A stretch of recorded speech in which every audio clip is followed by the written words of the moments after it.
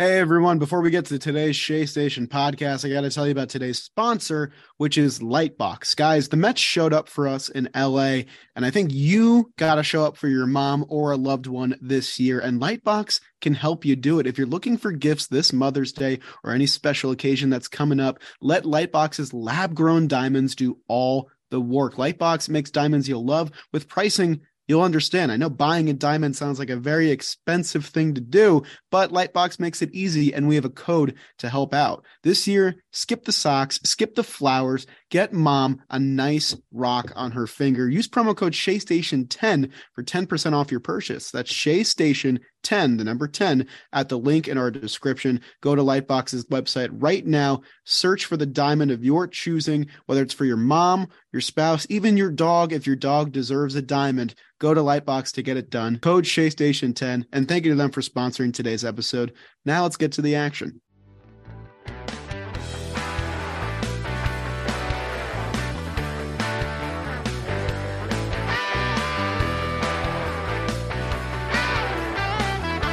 Hey everyone, welcome back to the next episode of Shea Station. It's episode 158.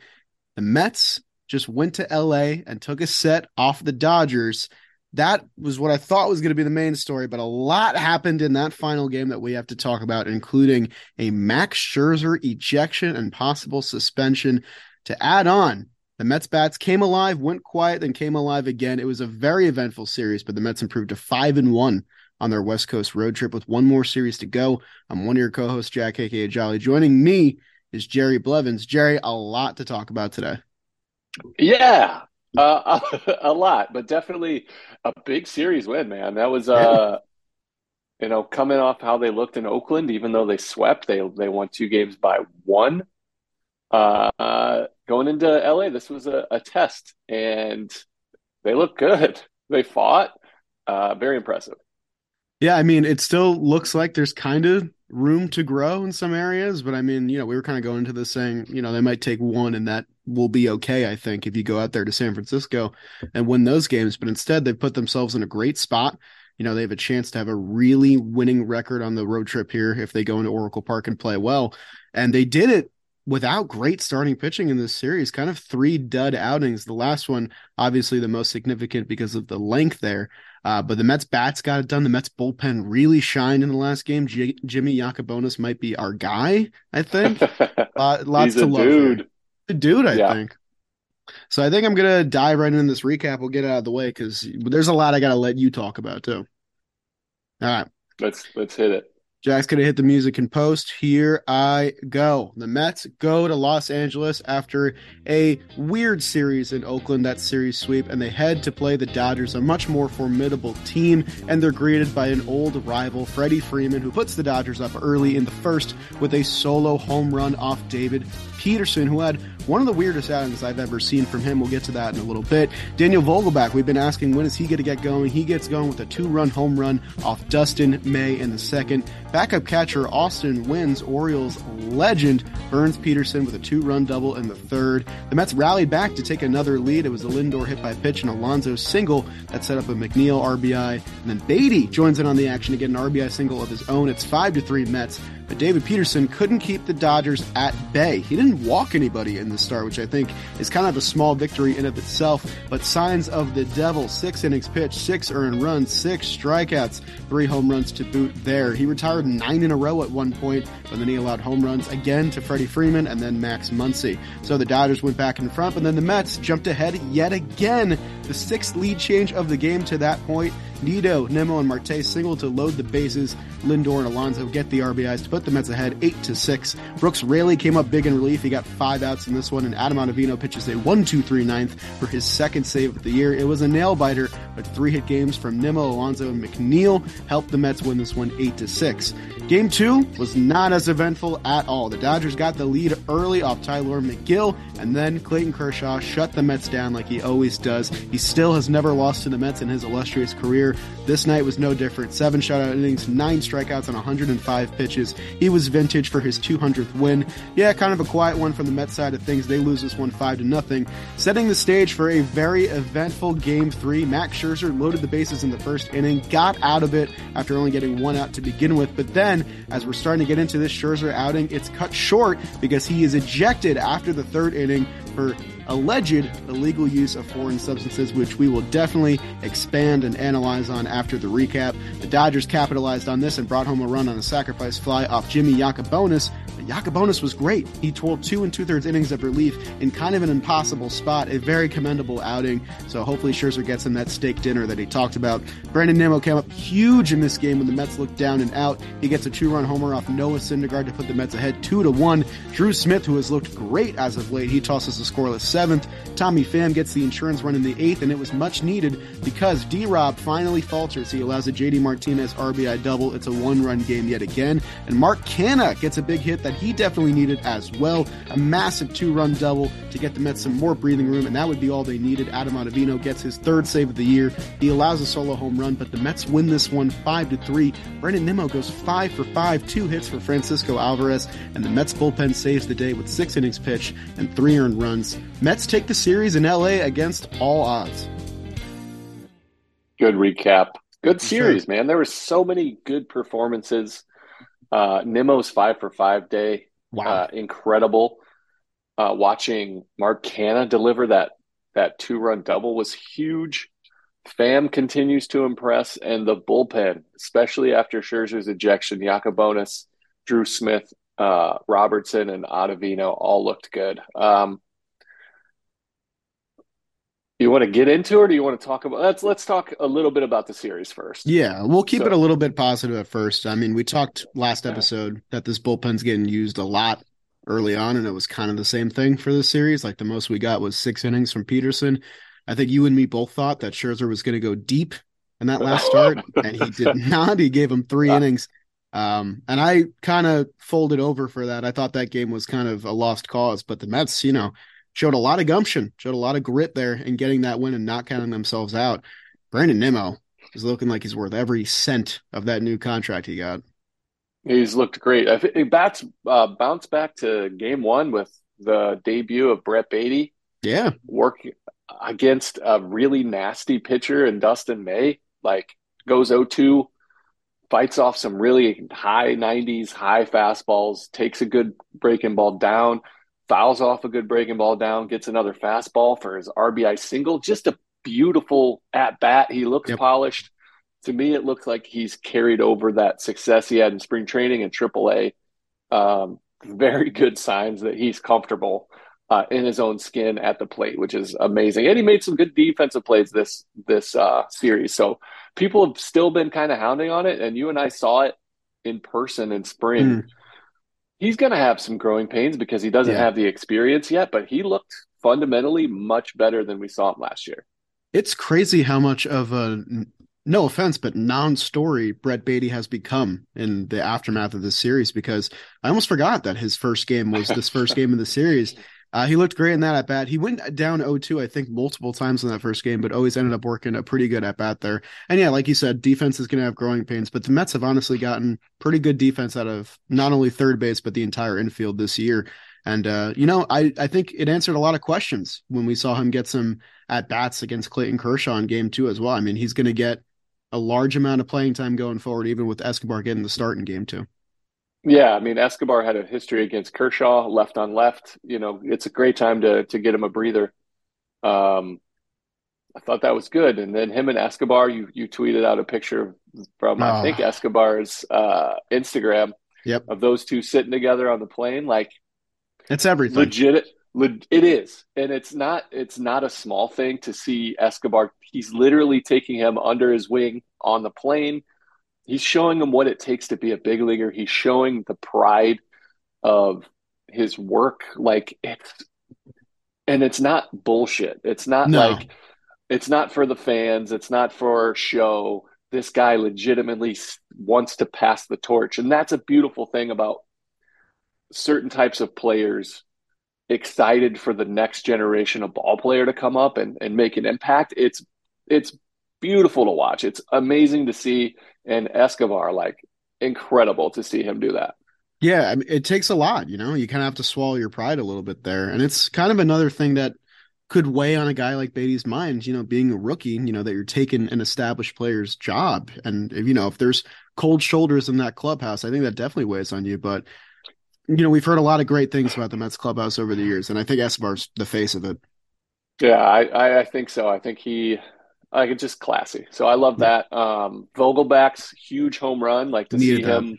He needed it. He needed to drive in some runs, and he did it. He showed some pop.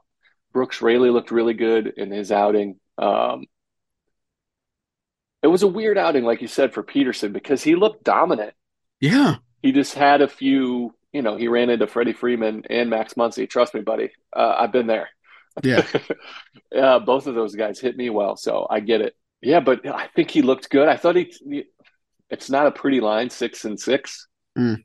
As you said, the mark of the devil. But I really liked what I saw, and I think there's things to build off of, things to grow from. Yeah, Um, definitely. but and then McGill looked really good again, spreading and limiting damage on big innings. That's what's been hurting the Mets a lot, especially with the young guys, are those huge innings, those blow up innings. And Tyler McGill has done a great job of avoiding those. Toe to toe with one of the best pitchers of a generation. There was arguments to be made for who's better because Hmm. him and Kershaw and Scherzer came in at the same time in Oh, I thought '08. you meant Tyler McGill and Clayton Kershaw. There was a time when you thought that. You might still but Kershaw looks amazing. He got his Yeah. 200th win, so tip of the cap to him. He looked incredible. And then game three with Scherzer going down, just like you, I was like, "Oh, it's over." Yeah. But this Mets team showed fight, man. They showed like a willingness to just whatever it is, we're gonna play our game and try to win baseball. Yeah. And they did. It was huge. It was just a really like the Mets showed true colors in the series a lot. I mean, McGill, the second start in a row where he allows a big home run in the first. Peterson had ebbs and flows that entire start, but gave him 6 innings. And then, you know, we're kind of two of the biggest optimistic Mets fans in the business. And I think we both kind of conceded that last game and said, okay, we took one. That's about what we expected. And the Mets coming back to win that last game told me everything I need to know that this team might have the same DNA as the team that won 101 games last year. I mean, that's a huge win. We split in LA last year, and we were really happy with that. To win a series in the Dodgers' home turf, and I don't care that the Dodgers are kind of slumping out of the gate. It's still the Los Angeles Dodgers. They still play great defense. They have bullpen weapons galore, and Clayton Kershaw on the mound. That's a tough thing to do. So I think before we get into the controversies and the injuries and all that came with this series, let's really enjoy those 2 wins that we got. I think you nailed it. And I've heard it said a lot with this series is like this is showing signs of who this team was last year. Like Yep. there's been some reminders. And I think it's important because every year, no matter if it's the exact same team, every year you've got to figure it out again. It's a brand new ball club with different circumstances. Every season has its own identity. This one has some carryover from last year. Their grit. You're all Yep. about the grit. This I'm all team about the fought grit. back. That first game was back and forth like a heavyweight fight. And the Mets showed that they don't bow down. And then in game three, when Scherzer got ejected, I felt a momentum swing, and the Mets said it's not a momentum swing. They didn't allow it to get them down. They just bounced back. Yacobonis obviously was great in the whole bullpen, but offensively and defensively, that would have been an easy time for them to just kind of like, all right, let's head Yeah. to San Francisco. They didn't, and that's excellent DNA. That's leadership from the guys in the clubhouse to the front office to Buck Showalter and the coaching staff. Don't allow yourself to get down. That's going to be huge moving forward. And one last thing I want to mention is that, you know, last series in Oakland, we kind of talked about it was the two-star show of Alonso and Lindor. You know, they didn't have bad series, but they didn't have the world-breaking series that they did in Oakland. This was a team effort. I mean, Vogie came up big in game one. Mark Canha had a huge hit in the last game. We had bullpen call-up guys that are pitching massive outs in the middle of that game three. This was a collective team effort, not to mention, you know, nice performances from Alvarez and Beatty. Alvarez gets the multi-hit. Beatty gets his first RBI. Like, across the board, this Mets team felt like they came together in this LA series, which is why I'm a little annoyed, I guess is the right word for what happened and what's everyone's talking about right now. Yeah, I get it too because it was a great overall team performance. It shows that like there's two different versions of this Mets team. There's a version where your superstars and Lindor and Alonso carry the team and Yep. pick them up, and then there's the version where they don't have to, and top to bottom, these guys battle. You want to dive into the Scherzer stuff? How do you want to approach it? I'll let you I kind of lead the way think for me. I'm relinquishing the captain's wheel of the Okay. ship and I'm putting you in Okay. front and you're going to guide us through this storm. And I want you to first kind of explain MLB's policy with substances and the suspensions, kind of like I've never heard it before because I think there are people listening that might have no clue what is going on and why Scherzer got Uh, tossed in the first place. so I kind of want to go back to why there's sticky substance in the game to begin Yeah. with, and it starts with like the simple fact that the baseball itself is flawed. The baseball itself, we've talked about this before. Yeah. Um, when I first got called up in 2007 from Sacramento, from AAA to the big leagues in Oakland, I grabbed the baseball and I was playing catch for the first time in my first day there, and I had no idea what to do. The ball was slipping. I've never had this problem in my life. And I talked to my other pitchers and I was like, dude, and I was mid panic, like, I Yeah. don't know how to play catch with this. And they're like, it's okay. Sunscreen, and then take the rosin, pat it down, rub it on your hands, and then take the ball and rub the ball, and that film will come off of it. Okay. And then the ball feels like the ball. I've never had an issue my entire life of even thinking about what the baseball feels like. I picked it up and I would play catch and throw. Literally never thought about it. Yeah. Get to the big leagues and all of a sudden the baseball feels weird. It just was so strange. And so we came up with a solution as an entire industry. All the ball players, the position players are like, look, we want you to be able to command this. So we started sunscreen and rosin. Fast forward to this recent era of high speed cameras and spin rates and the ability to track that, guys found that higher tackiness, higher stickiness creates higher spin. And so they started to cheat. And that's to me is cheating. I completely agree. Um, but just like in other eras of cheating, MLB, without addressing the baseball, opened the door because they know the baseball stinks. So guys were allowed to use sticky stuff, the sunscreen and rosin to get rid of it. Some guys used a little bit of pine tar, but it was like, turn a blind eye because they understand that the game is safer because of it. Yeah. And now you give and they've shown it time and time again with steroids, with everything, with video. You give a player an inch, they're going to take a mile, and they started to cheat. And MLB, because they didn't address the problem, now they have to be, oh, we're going to do this. Okay, you're still allowed. So flash forward to we're back. Okay, we're Mm. here. They've Yep. started cracking down and checking. The checks are like, okay, bullshit. Remember Pineda with the pine tar on Right. his Right. neck, all that stuff. You're allowed to use rosin. You're allowed to have sunscreen on. You're allowed to have sweat. So guys, to get rid of the ball, to make the ball feel normal, would take sweat and rub the ball. It would take off the dryness and give it a little bit of moisture so it feels tacky. And then the rosin would get rid of that sweat on your hand. So the ball would feel normal. Then the sweat on your hand would feel tacky when you would get the rosin. So it's a good combination. Scherzer gets told that he needs a new glove because after, you can't just go out with a brand new glove because it's a Right. brick. It's the Right. ball's going to jump out. You can't squeeze it. So it's build up. So you throw sunscreen and rosin on both your hands. You put your hand back in your glove, and then where the palm is, you're going to get some buildup, and it's going to be like a residue sometimes, but it's not like a residue where you can go and put it on your fingers and you're going to get better spin. It's just not. It's just like a leftover tape residue. It's inconsistent. Just it's not a cheating mechanism. But they didn't like it, so he got a new glove. He washed his hands, and if you're washing your hands with soap and water, rosin's not coming off. Right. It's just not going to happen. So you have to use alcohol, and you rub the rubbing alcohol takes red hot off. It takes tape residue off. It takes pre-wrap. They have stuff called tape remover that you can wash with your hands. It's blue. It's the same concept. It's a alcohol based, and it takes it off. So Scherzer does this now. Somebody says that again. This is I don't know if this is true, but if you mix alcohol with rosin, it becomes even stickier than it's supposed to be.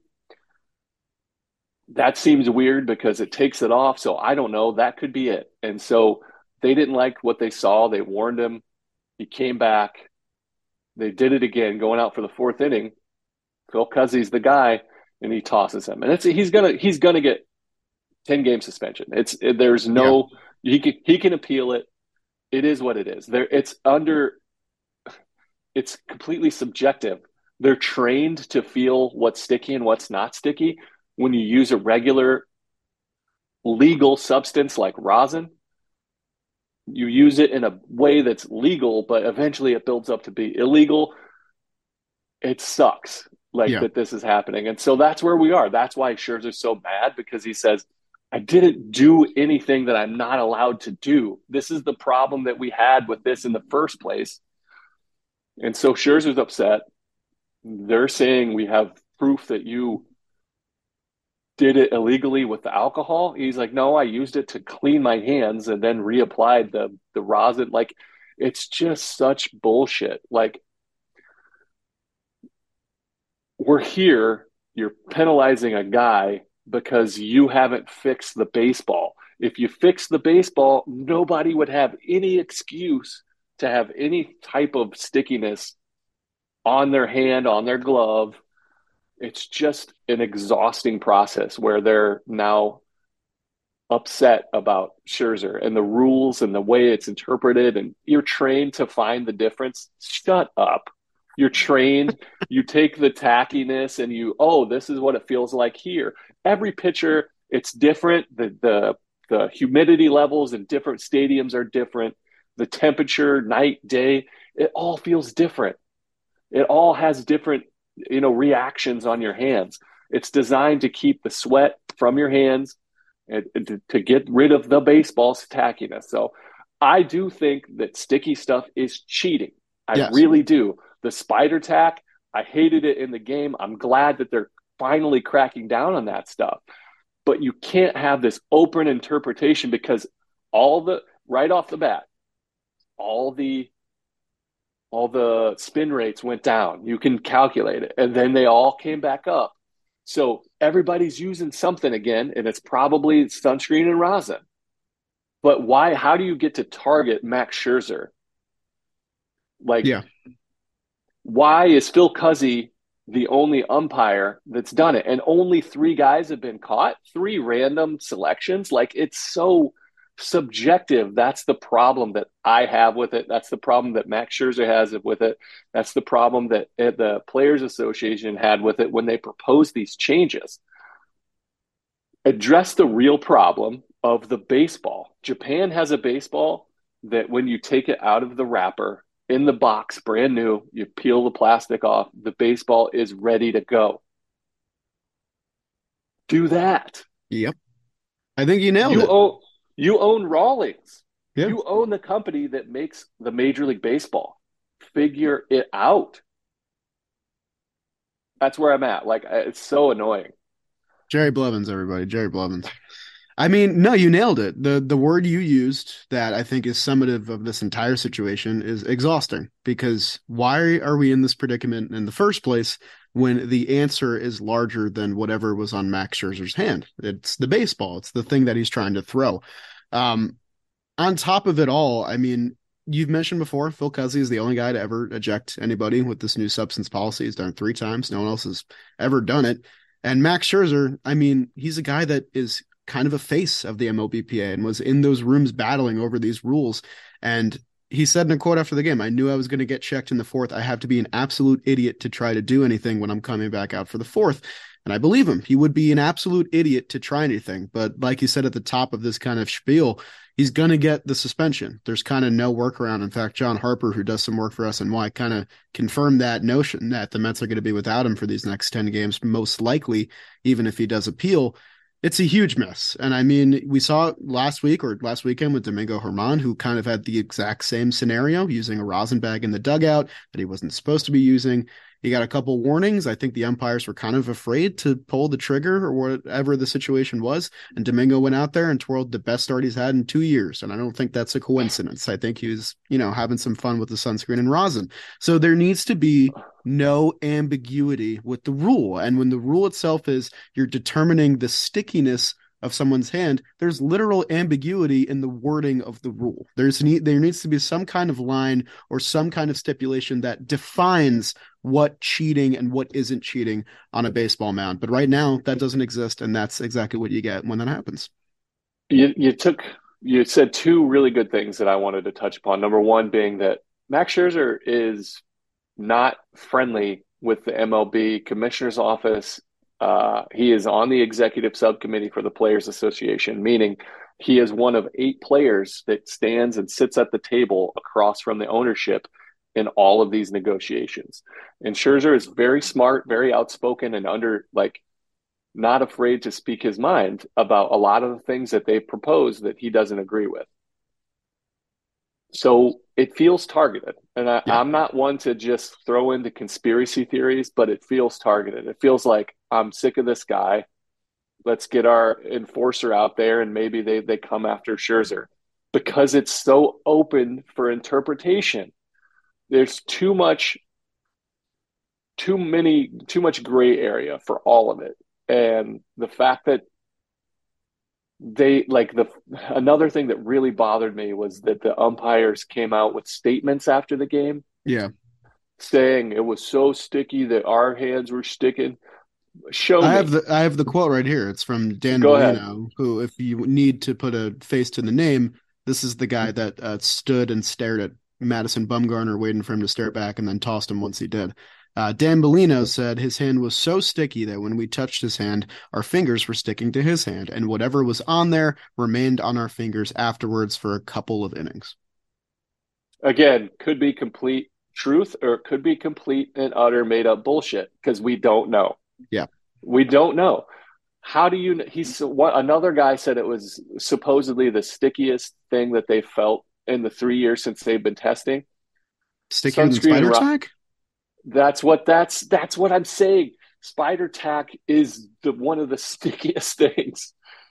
Sunscreen and rosin, if you do it to an illegal level, it's impossible to get off and hide it. And for Scherzer to go out in that 4th inning with that type of level of stickiness would be insane. And he is not an idiot. I think it's been pretty proven that anybody that's talked to him, seen him play, listened to him speak, Scherzer is not an imbecile. And you would take an imbecile to go out there and try to cheat in that instance. It's beyond my understanding to think that Scherzer would do that, and that's what they're stating. Yep. Now, if he had sunscreen and rosin, or even if it was just sweat and rosin, which is what Scherzer is saying, it can be sticky. But how are you able to judge? Is there okay, this feels like this, let me check this is on this page is a 7 on 10. There's nothing like that. There's no litmus test. It's just a wide open, ambiguous, this umpire thinks it's this umpire thinks it's that. And this is what we said. And that is where I'm angry. Scott Boras is angry. Tony Clark, I guarantee you, is angry. And Max Scherzer, rightfully so, should be angry. And Mets fans should be angry. Yeah. No, I think that's pretty much everything you can say about it, honestly. I agree. I'm so exhausted from talking about it. It's the silliest thing, and it's all could be done if you fix the baseball. We wouldn't be talking about it. Again, I have never had an issue with a baseball my entire life. I've played in snow. It's cold in Ohio. It's hot as hell in the summer in Ohio. I've traveled around. I played in the desert. I played in all over the country in the minor leagues coming up. The first time I touched a big league baseball, it was like I'd never touched a baseball before in my life. Yeah. Trying to throw it as hard as you can, which we do, with no idea how to grip it. How is the, can you imagine if the basketballs in the NBA were all different? Yep. If they're like, all right, we have to rub this up with this dirt from mud from somewhere, and a guy, five guys in every team gets to rub it up differently. Like they finally got the humidor thing right, but like, Yeah. let's just make a baseball that comes out of the package ready to go. We don't need a certain mud to be rubbed on it. We don't need any of that bullshit. You want the offense to come back? It's more exciting.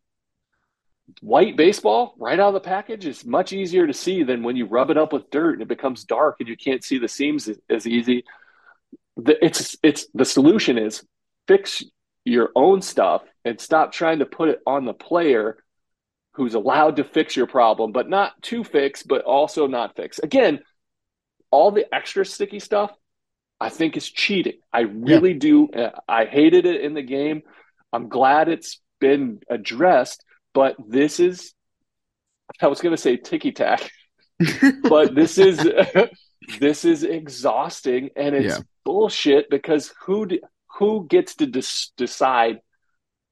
Well, an umpire who's had a bad day, maybe he got, it was tax day not too long ago. Maybe Huh? he was like, he's mad about that. And then all of a sudden he takes it out on Scherzer because he's mad. Scherzer has $43 million in the bank.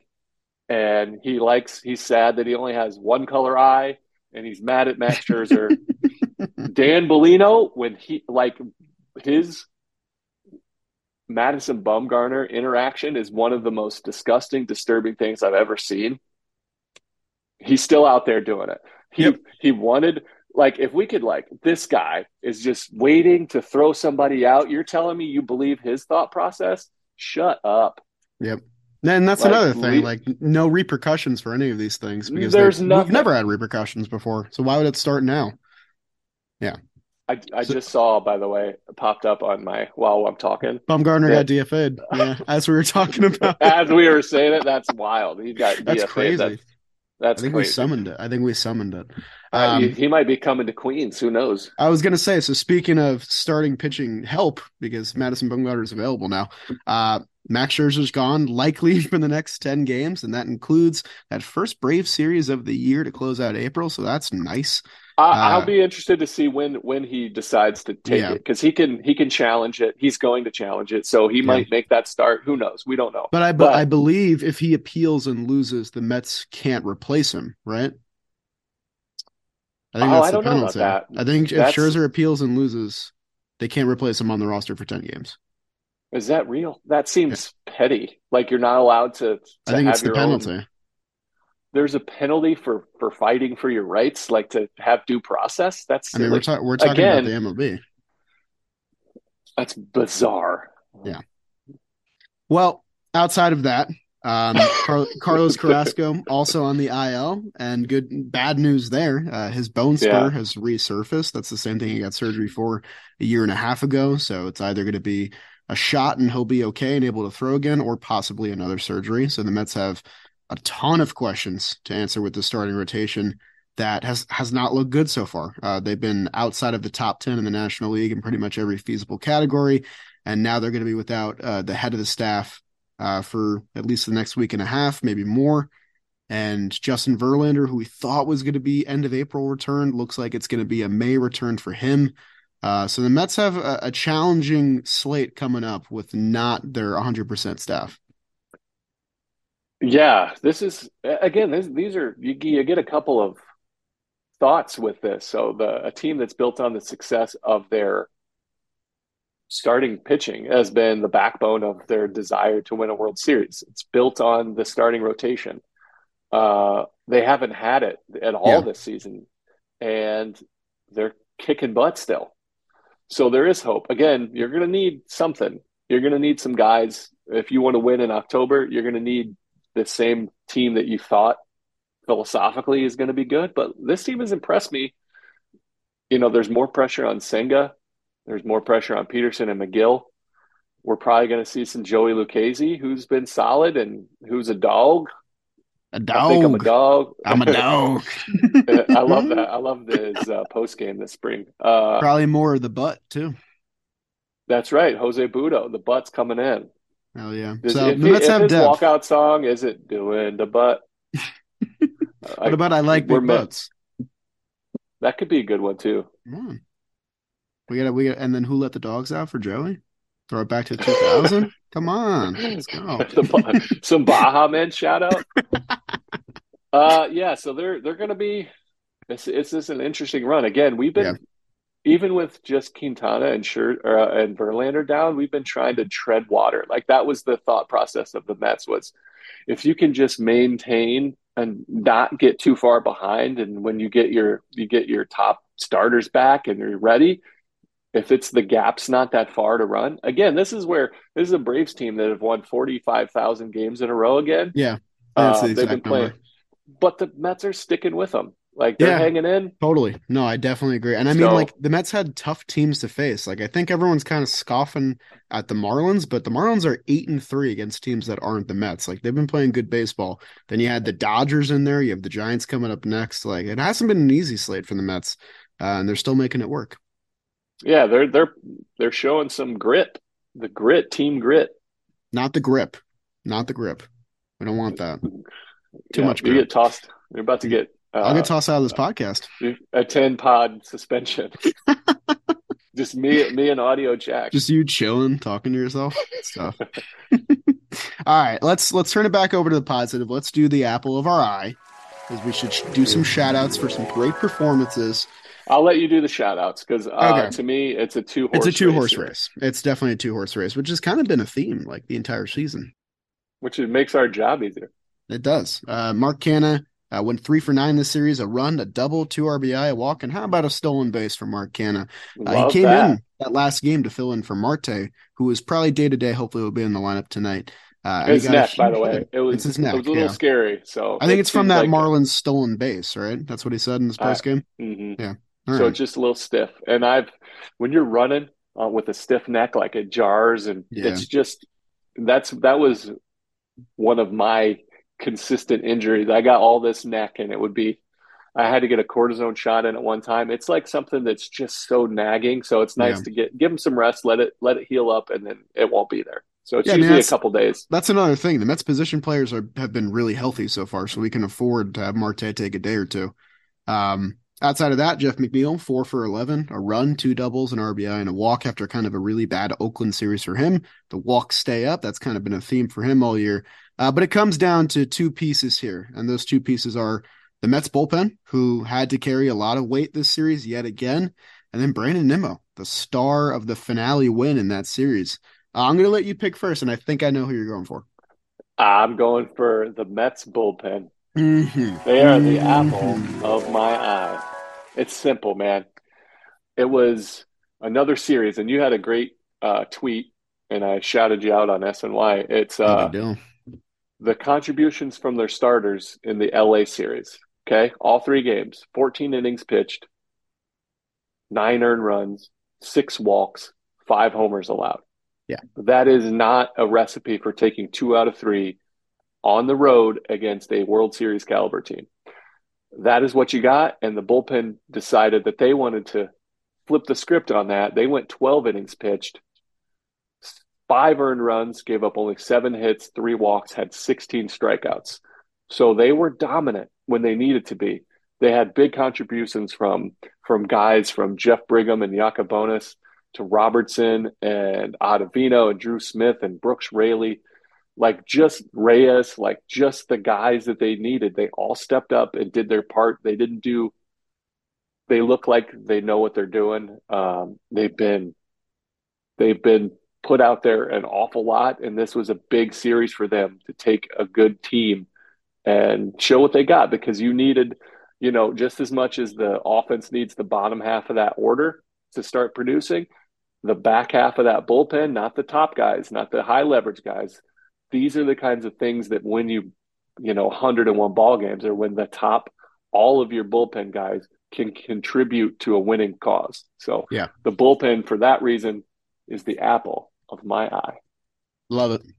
Yeah, I mean, there's two ways you can spin it. You can say our starting rotation is a problem or our bullpen is a pleasant surprise. And I kind of both of them are true right now. They're top 10 in ERA and innings pitched, and they're without Edwin Diaz, the head of the Dragons. So, I mean, it's been really impressive so far. Specifically, Drew Smith has been great. Our guy, his last 5 games, 4 2/3 innings, no hits, 3 walks, 8 punch outs, and some pretty high leverage spots, including a big inning in the last game there. He's been great, man. And, we kind of talked about he needs to take on a larger role without Diaz this year, kind of as, one of the 3 guys at the back end that Rayleigh will toss it to. And he's been great. So I think he's probably going to get more responsibility too. And hopefully it goes better than last year because I think Drew Smith can really take a step up this year. But my apple is going to go to Brandon Nimmo because we got to give one to Brandon Nimmo. Come on. He has to every time. I mean, he is currently the second most valuable player in baseball. It's really fun to say that because after one player has a hot series, they just jump to the top of like the WAR leaderboard and it's like, oh, well, this guy's like the second best player in baseball now. He went 8 for 14, 3 runs, a double, a homer, and 2 RBI, including a 5-hit game in the last game of this series. He's one of 4 Mets all time with 2 or more 5-hit games, joining some no-name schmoes like Keith Hernandez, Mike Piazza, and Rusty Staub. In his last 7 games, including that afternoon, he's 16 for 41, 5 extra base hits, 7 RBI. He has been swinging a great bat, batting over 350. We haven't seen crazy slugging numbers for him so far, but honestly, he's got that OBP up. He's still taking his walks, and he's choosing great pitches to hit. His Baseball Savant page, if you are into the red bubble thing, go check it out. It's a nice site right now, and he's been worth every penny of that new 8-year deal. He's the apple of my eye.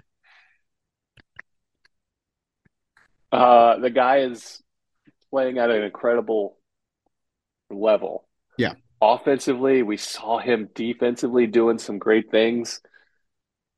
He's just in the zone right now, and it's a sustainable type of play. It's what he does. He's even in the beginning when he wasn't really hitting great, he was still taking great at bats, and his on base percentage this year is second in all of baseball at 481. Again, wow. It's early. It's 60 at bats into the season. At 481. 481. He has 15 walks to 7 strikeouts, which is incredible. The guy is doing it on both sides. He is a lovely leadoff hitter, center fielder, just a special player. So a great pick, the obvious answer that's not the bullpen, well deserved. Yeah. I mean, last year we saw Lindor and Alonso have special seasons, and I think we expect that out of them. Nimmo was great, but if he can go on to be elite, all-star caliber, top 3 center fielder in the game, that's going to go a long way for this Mets lineup. That, honestly looked much, much better this series aside from the Kershaw game. So a lot to love there. And they should hit well again against an upcoming team that is actually slumping pretty hard right now, which is kind of shocking to me. Full of familiar faces as well. Jerry, who we playing next? Well, they're going back up the Pacific Coast Highway. They're going back to the Bay. They will be staying in the same exact hotel that they stayed when they played Oakland. They are going against the San Francisco Giants with some very familiar faces on that offensive team. Guys like Michael Conforto, Wilmer Flores. You ever heard of him? The most clutch Met. Yeah, he's pretty dang good. Slowest man in the game. JD Davis. There's some games, some bangers on that team. But the matchups are sweet for this 4-game set. The number 1 guy, the Ghost Fork man, Kodai Senga, who's 2-0 with a 3.38 ERA. He'll be going against Sean Manaea, the lefty, the beautiful haired man, the friend of Jolly Olive. Mm-hmm. He's 0-0 with a 4.76 ERA. Francisco Lindor in his career against them, 4 for 12. Escobar, 4 for 9, both with homers.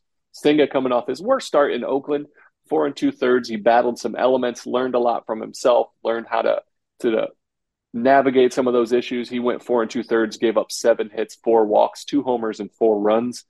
I think he's looking for a bounce back. There's going to be some element issues, some weird bullpen issues in San Francisco. So I'd like to see him bounce back. That is game number 1. That brings us to game 2 and possible fill-in. We don't know who's going to be starting for the Mets, but we're going to go out on a limb and say It's Joey Lucchesi or Joey Fuego, the man himself, possibly making his debut for the Mets. He's been really, really good for the AAA team. Had a good spring training. I think he's ready. He'll be going to go up against Anthony DeSclafani, who's 1-0 with a 1.42 ERA. One of the best nicknames in baseball. He's called Disco. Francisco Lindor against Disco in his career, 5 for 18 with 3 homers. I think that's going to be a good matchup to watch. And again, this will be Joey Lucchesi's first start of the season. That is game 2 of the 4-game set. Game number 3 is David Peterson, who's 1-2 with a 6.1 ERA, going up against their ace, the newly extended Logan Webb, who's 0-4 with a 4.94 ERA. Mark Canha in his career against Logan Webb, 4 for 9 with 2 homers. Brandon Crawford is 1 for 2 with a homer against Peterson. That's game 3. Game 4, Tylor Big Drip McGill, who's 3-1 with a 3 ERA, going up against Ross Stripling, maybe, who's 0-1 with a 7.3 ERA. Lamont Wade Jr. and Mike Yastrzemski are both 3 for 6 with a homer against McGill, and Stripling takes Alex Wood's spot probably in the rotation. Again, not solidified, maybe, but this is an important 4-game set to wrap up this West Coast road trip and get the Mets back to Queens with a winning record. Very nicely done, as always. Yeah, kind of a little bit of a guessing game with some of these probables, because the Mets have a lot in flux right now. Giants are a weird team, man. They've had a weird start to this season. They haven't had a horribly difficult schedule. They played the White Sox, the Royals, the Tigers, and the Miami Marlins, and they lost all of those series. They're 6-11 on the year right now, but they're league average in OPS plus and ERA. So it's not like they're playing that poorly. They're just not getting wins when it counts. For the Mets, we think it's going to be Lucchesi, and I think if you can use your context clues there, because they can't call up Jose Butto, as Jerry politely informed me. Thank you very much, Jerry. Unless somebody is injured, and they already filled Cookie's spot. Denny Reyes got sent down, and I think they're stretching him out as a potential starting option. That's what they said. So that kind of just leaves Lucchesi. It's not going to be Dylan Bundy, who hasn't looked good so far in AAA. And we could see the return of the Churve, which would be really nice because he's looked good so far. And then the rest of the rotation fills out as scheduled. It's going to be Peterson and McGill the last 2 games. They have a lot of responsibility on their plate now with the Scherzer news and the Cookie news. So hopefully we see some good starts out of them as well. This could be a series that the Mets win, but I think I'd be very happy with the series split here. You go home and you finish 7-3 on your West Coast road trip. Yeah, I think we're looking for a split on the road in a 4-game set. You'd be happy with it. Again, this is an interesting team. You don't really know what you got with them. They can hit. They were going to see old familiar face Darren Ruff too. Yeah. He's going to come up in a big spot. I promise you that. I already know it. Yeah. He's going to be a pinch hit against Brooks Raley or something like that, and we'll see. But if that happens, I'm clipping this and I'm putting it out. This is an interesting team who, the Giants won, 109 games or 107, 101, 107 games like 2 years ago. Had a rough year last year. 107. But they've got some boppers on their team with Yastrzemski and Conforto, Flo, Joey Bart, their big prospect behind the plates, seems to finally start to figure it out offensively. But it's an interesting team. They have the twins, the Rogers twins, on the same team, which is crazy. It's so damn cool. Like, that's amazing. We had twins in our conference in high school, and I always thought that would be amazing. One of them, they played 3 sports. One was a quarterback, one was a receiver, like watching them throw the ball to each other. That's so cool. It was so sick. And so him and his brother are both relief pitchers, get to hang out in the same bullpen together. Like, it's bananas. Kind of wish one of them was a catcher, because twins have that telepathic communication. They wouldn't even need pitchcom. They could just switch gloves. But one of them's a righty submariner from like below the earth. The other one is a big lefty from over the top. So they bring it. But what a cool story. Yeah, very, very cool. A lot of stories with the San Francisco Giants, including all those Mets that we mentioned. Some of them off to good starts. I mean, J.D. Davis has numbers that you love. Michael Conforto has a couple big hits so far this year, and Darren Ruff somehow is batting like 270, I think. So yeah, 267. Yeah. 267. So the Mets will have that to worry about because if Mets fans know anything, it's bad juju when we face someone who used to wear the blue and orange. But hopefully it's not too bad. Not too bad. I think it'll be okay. This is a good team playing a better team. I think the Mets are stacked up to win this series. What they're run well. It's a run organization that's headed in the right direction. So Yeah. um, Also, Logan Webb 0-4 to start the year. I did not have that in my book. That's kind of he's crazy. he's he had a weird down year last year with his slider and sinker, but he looks better than his numbers in a small sample size. High strikeouts. He just gave up some long balls. I think he's given up 5 home runs. Yeah. Um, yeah, he's got 28 strikeouts in 23 innings. So he's still capable of winning a Cy Young, to be honest. I think he's that good. Yeah. Um, but, he's got some growing pains. Definitely. And I said that I think I'd be happy with the split. Got a little heat on Twitter for that because everyone's thinking we should win every series now. It's hard to go on the road and win a 4-gamer, man. It's tough to take 3 or 4 no matter who you're playing. And I think if Home you or split, away, you're but happy with it, man. I think you are. yeah. Again, this is a winnable series, but a split on the road, you've come back home, you've done well on the road trip, but yeah, I can understand. I think a split would be amazing. Yeah. So the Mets look good outside of all their other circumstances, and hopefully they can wrap up the West Coast trip strong, come back home to play the Washington Nationals, where John Boy Media is taking over Section 303 next Wednesday. What? Who said that? It was What? That's me. I said amazing. that. First JM Mets of the year, baby. Let's go Mets. I think that's all Let's we got. go. I think that's it. All right. Yeah, Good app. we can do a reaction again once we figure all this stuff out. Yeah, But I'm just exhausted from the sticky substance. Like, come on, like figure I'm it done out with it. already. Yeah. I am so over it. Hopefully we get some good news, but if not, we'll be fine. The Mets are a talented org. They got some Yeah, and depth. if you're gonna give the old man a couple of days off, so be Might it. need it.